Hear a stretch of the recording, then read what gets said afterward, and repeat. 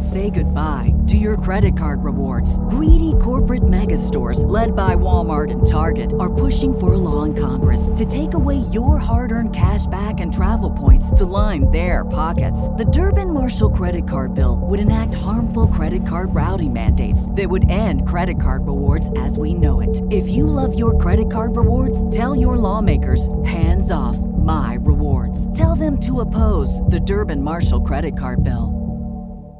Star Wars 7x7 episode 1905. Today, we're going to continue our series of looks at the Age of Resistance one-shot stories from Marvel, and today we're going to talk about the story that features our favorite Stormtrooper turned Resistance fighter. Yep, that's FN2187, aka Finn.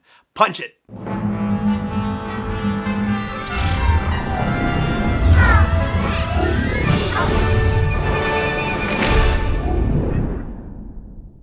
Hey Rebel Rouser, I'm Alan Voivod and this is Star Wars 7x7. Thank you so much for joining me for this episode. So, as with last weekend where we talked about a couple of Age of Resistance stories, we're doing it again, but this time instead of going on the dark side of the house as we did with Hux and Phasma, today we're staying on the light side of the house and tomorrow as well.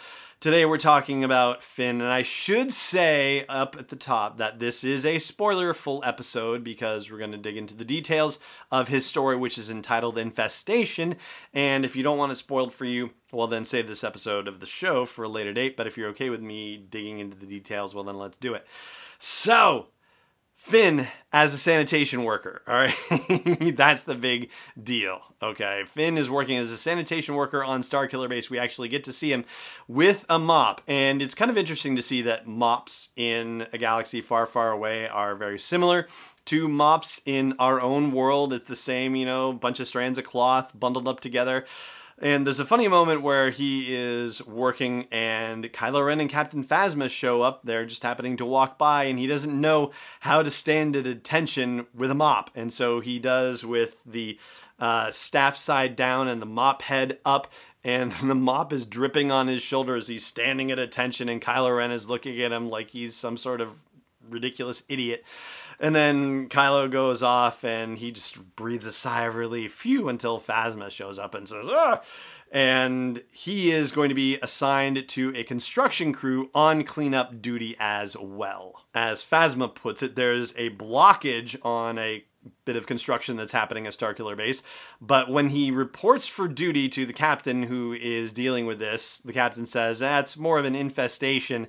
And Finn says, that doesn't sound so bad. And the captain says, well, 2 people are dead, and we can't even understand the third survivor. And the third survivor is like a quivering mess and is like, the rage, it has teeth. The rage has teeth. So that's definitely not good. They go into this tunnel where the power is out, and so now it gets into little horror movie-like territory. There's a horrible screeching that seems to overwhelm the troopers, and one trooper is not smart enough to keep his bucket on because he takes it off, and then there's a horrible scrunch and a bit of shadow depiction as you see that his head has been bitten off. So whatever this is pretty awful. Bitten off, cut off. Hard to tell, but there's just a crunch noise that is put to it that's like pretty gruesome. But not depicted gruesome. It's just, more that the idea that your imagination puts into it has to be gruesome. So anyway, it turns out that it's these bunch of creatures that, kind of are, large bat-like, but have sort of spidery looking faces, which is pretty creepy. And ultimately they are able to get the best of them. But the captain, who is a flame trooper, is taken down and attacked.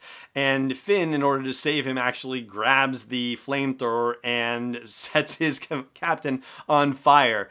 Which the guy is like, ow, after it's all over. And Finn's like, hey, it's heat-resistant armor. I was pretty sure I wasn't going to cook you in there. So all is well that ends well, basically. But they stick Finn on cleanup duty after the fact. And so he has to help clean up all the bodies and whatnot. What he finds out, though, in this tunnel is that it isn't just these random creatures that they've stirred up, but they're actually tunneling in Starkiller Base in their construction of it into the realm of a native species, and it's rather beautiful the way it's depicted. So naturally, he, I guess, is a conservationist at heart. He tries to go to the captain and say, hey, can we work around them? Can we move them? And the captain has had enough of Finn's nonsense because he's been delivering some of it here and there. Clearly the indoctrination just hasn't been working with him, and I think this happens to be taking place, it has to take place before the events of Before the Awakening, which was the collection of novellas that was released as part of the journey to The Force Awakens. One of them featured Poe, one featured Rey, and one featured Finn, and it was basically how Finn was just failing as a stormtrooper, and ultimately Phasma was saying, I'm going to give him one last chance on this other mission that we're going to, which was the mission to Jakku, where Lorsan Tekka got killed. And that would be the end of Finn's usefulness if he didn't perform on that one. So, or at least the beginning of his next reprogramming, or his initial reprogramming situation. I don't think he had been reconditioned at all at The Force Awakens. At least that's what we heard. Anyway, so Finn gets assigned to garbage scow duty. And the way the captain puts it, he says, oh, look, you want to protect something worthless? You can go with the garbage scow, because there is a giant garbage ship that takes all the trash from Starkiller Base to the garbage moon named Maher, Maher. And there, it's a 3-week journey. And Finn's kind of like, 3 weeks to this place? Don't you have a faster hyperdrive, to the woman who's operating the thing? And she's like, it's garbage. Nobody cares how fast it goes. And so they get to Maher finally, and Finn offers to help, which Maria Lu, who is the garbage scout operator, she says, yeah, the troopers don't usually offer to help with this. And he's like, I just need something to do. That makes her suspicious. And it turns out that her suspicions are somewhat warranted because of what he has snuck on to the garbage scout. And we'll talk about that after the break. Stay tuned. This episode is brought to you by Constant Contact, the premier email marketing solution for small businesses and organizations. I've used their service since 2003, and over the past decade and a half, I've watched them evolve, make the product simpler, more powerful, easy to use, and do everything that they can to help train people to use the product more effectively and for it to work with other forms of marketing like social media, for example. So check out SW7x7.com/email to learn more about Constant Contact and start a free trial. Once again, that is SW7x7.com/email for a free trial. Welcome back. So, if you've guessed, I already gave you enough of a hint for it. But what he has snuck onto this particular garbage scow is a bunch of these native creatures from Starkiller Base, both adults and kids, and also apparently some of the flora, I should say, as well. And she's like, oh, aren't you sweet? You could get in big trouble for this. And he's like, yeah, I know. And she's like, I won't tell anyone. It's kind of nice to be rebellious, right? It's good to have a little rebellion in you, the way that she puts it. And so they settle these creatures, and the fauna, or the flora, fauna is animals and flora is plants, right? Mixing them up. Get them set up on there. She says, yeah, she's seen a few of these creatures come through because, they just get caught up in the garbage scow or whatever, the garbage that's being disposed of. But she's sympathetic to what he's done and is not going to turn him in. So there you go. You get to see a little bit more of Finn's rebellious nature even before he started having second thoughts about this whole First Order business in stories like Before the Awakening, and then, of course, in The Force Awakens itself.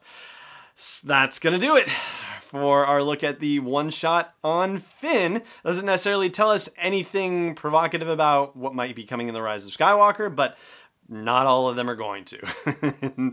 That's going to do it for this episode as well. Thank you so much for joining me for it, as always, and may the Force be with you, wherever in the world you may be. This podcast is not endorsed or sponsored yet by Lucasfilm Limited, Disney, or 20th Century Fox. It is intended for entertainment and information purposes only. Star Wars, the Star Wars logo, all names and pictures of Star Wars characters, vehicles, and any other related Star Wars items are registered trademarks and/or copyrights of Lucasfilm Limited or their respective trademark and copyright holders. May the Force be with them. All original content is copyright 2019 by Star Wars 7x7. We hope you love it. Mother's Day is almost here, and you can get her the most beautiful time-tested gift around, a watch she can wear every day from Movement. Whether your mom is into classic dress watches, rare and refined ceramics, or tried and true bestsellers, Movement has something she'll love. And right now, everything at Movement is up to 50% off site-wide during their Mother's Day sale. A watch is a gift that celebrates all the time you spent with mom. And a Movement watch is even more than that. Movement uses industry-leading materials for their fresh modern watch designs, from technically complex ceramics to vintage-inspired style. All for an incredible value your wrist and wallet will both love. And with one-size-fits-all convenience and fast free shipping and returns, it's a stress-free shopping experience. Save big on the best Mother's Day gift ever with Movement. Get up to 50% off site-wide during their Mother's Day sale at MVMT.com. Again, that's up to 50% off at MVMT.com.